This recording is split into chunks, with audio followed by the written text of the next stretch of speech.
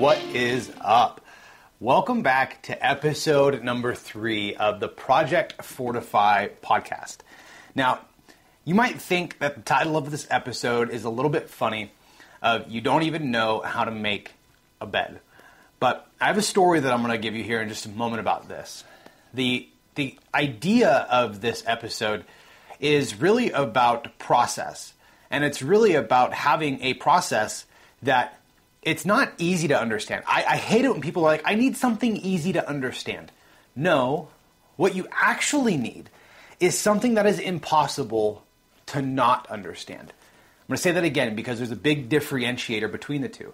There is a difference between something that is easy to understand and something that is impossible to not understand. And what this looks like in your business or in any business is having a process in place that you could go literally get anybody off of the street and they can come into your business, and it doesn't require subject matter expertise. You know, if you have somebody that, or a position or something that has to be very specific in subject matter expertise, which most of you don't need that in most of your business. And most of you that are listening to this or watching right now on YouTube, most of you are actually doing things in your business that are not subject matter expert type things. Because you're the subject matter expert. All of the things in business are just that. They're things in your business. And I was having a conversation with a friend of mine. His name is Darren. And he was telling me a story about how he just couldn't believe that it was even possible for someone to operate in this particular manner. And what the story he was telling me was that one of his friends owned a summer camp or some type of a camp or some type of maybe a campground, something. And that he would go out and he would hire these young college students to come in and do their housekeeping. And maybe it was part of an extracurricular activity for the college or the university. I don't know. I'm not sure what the context of it was. But in essence, it was these people coming in to do housekeeping and to these young kids coming in to do housekeeping, coming in to make the beds, clean the toilets, etc., etc. And he was telling me a story about one of his friends, how his friend comes back, the owner of the camp, he comes back into checking some of the rooms that one of the new hires had come on. And he gave this new hire very simple, clear, easy instructions. Hey, go to unit 201, units 204, units 207, and I want you to go go make the beds with clean sheets. I want you to go clean up the bathrooms, make sure there's fresh toilet paper, and all of the toiletries are stocked up, and make sure the place is clean and looking good. And he goes in to units 201, 204, 207, whatever they were, to find out that the beds were made terribly. The pillows weren't stacked up right. They were, if for those husbands that are listening right now, it might feel like you've made the bed and your wife walks in and she's like, this isn't how you do it. I know at least that's how it is in my household with the 37 pillows and everything. But so the owner of the campground walks in to this room, notices the bed is not made to his standards. Well, he goes back and he kind of gets really fussy and frustrated with this kid. Like, how can you not know how to properly make a bed? I can't believe this generation doesn't even know how to make a bed. And he's telling me a story, and he's going off on this kid. Basically like, how dare you not know how to make a bed? Well, you see, the thing is you guys are doing this in your business every day. You are giving these generalized to-dos, these generalized targets, but you're not giving your people a process that is impossible to not understand. And if he would have just simply told the guy or had maybe a video, the 2-minute video of this young kid to watch of the standard that he had expected, or the maybe even a little booklet with laminated documentation or something, or even better instructions, maybe this kid could have made the bed up to this gentleman's standards. And maybe he's never made the bed before. Maybe he's just a slob and doesn't make his own bed. I have no idea. But the point of it is that the kid didn't have the process and the procedure of how the bed was supposed to be made up to the standards of the campground owner. And you guys right now are more than likely, you have things in your business that are not subject matter expert things that you're expecting other people to do, and they're not getting done the way you would expect them to get done. And maybe you're churning through employees. Maybe you're having to hire and fire and for this guy, he's certain he let this kid go. Maybe you're bringing people in. And I actually want to read a little snippet out of this book by Cunningham. It's called The Road Less Stupid. And what a title for a book, right? The Road Less Stupid. Says, what I need to do is what every sustainable, successful organization in the history of mankind has done. And that is transition from being a company of ideas, fire drills, drama, and fuzziness to a company of outcomes, standards, accountability, and results. You see, this guy didn't give any outcomes or standards or, the accountability was him coming in and basically being upset that it wasn't done to the standards that he never gave the kid. And the lesson here is you have to go and create this process in your business. The things that you're doing, and listen, I know it sounds monotonous. I know it sounds frustrating.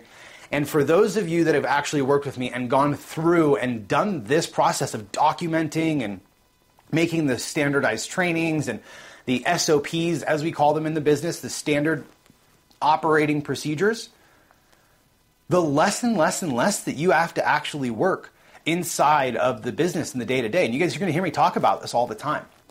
Because if you're a business owner stuck in the day-to-day, I guarantee you that you are spending a majority of your time on things that can be delegated. And the reason you haven't delegated them is because you haven't found the right person to delegate them to. And I'm here to kind of break the ice on this and say that you're not ever going to find the right person. You have to create the right process. You have to show this person how to make the bed properly, how to tuck in the corners, how to put the sheet underneath, how to fold the top, how to put the shims on the pillow, how to stack them upright, etc., etc., etc. You need to give somebody these type of clear, precise, specific directions. And I know it's going to be frustrating. I know it's going to be overwhelming for you, but the thing is it's going to be worth it.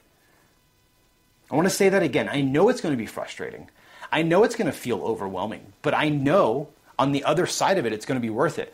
Because when you run into problems with employees, when you run into problems with, a month gone bad and you're finding attribution, you look back and you say, well, I need to hire a different person, but I can't because this one person that screwed all this up, well, they have all the knowledge inside of their brain. Or you look back and maybe you're afraid to kind of scold this person or fire this person or hold this person accountable because what if they leave? Oh my gosh, no one else can do their job. I'm here to tell you something. Somebody else can probably do their job. Somebody else can probably step into their shoes. And if you have the right process, the right systems, the right structure to accomplish those goals that are impossible to not understand, then more than likely anybody can fill that role. And then you begin hiring for things like character, integrity, culture. Do they fit well to our culture? And you're not hiring for things like pure skill set and grit and tenacity. You're hiring for things that actually matter because all of the things that you need to teach someone, guess what, can be taught. Everything is teachable.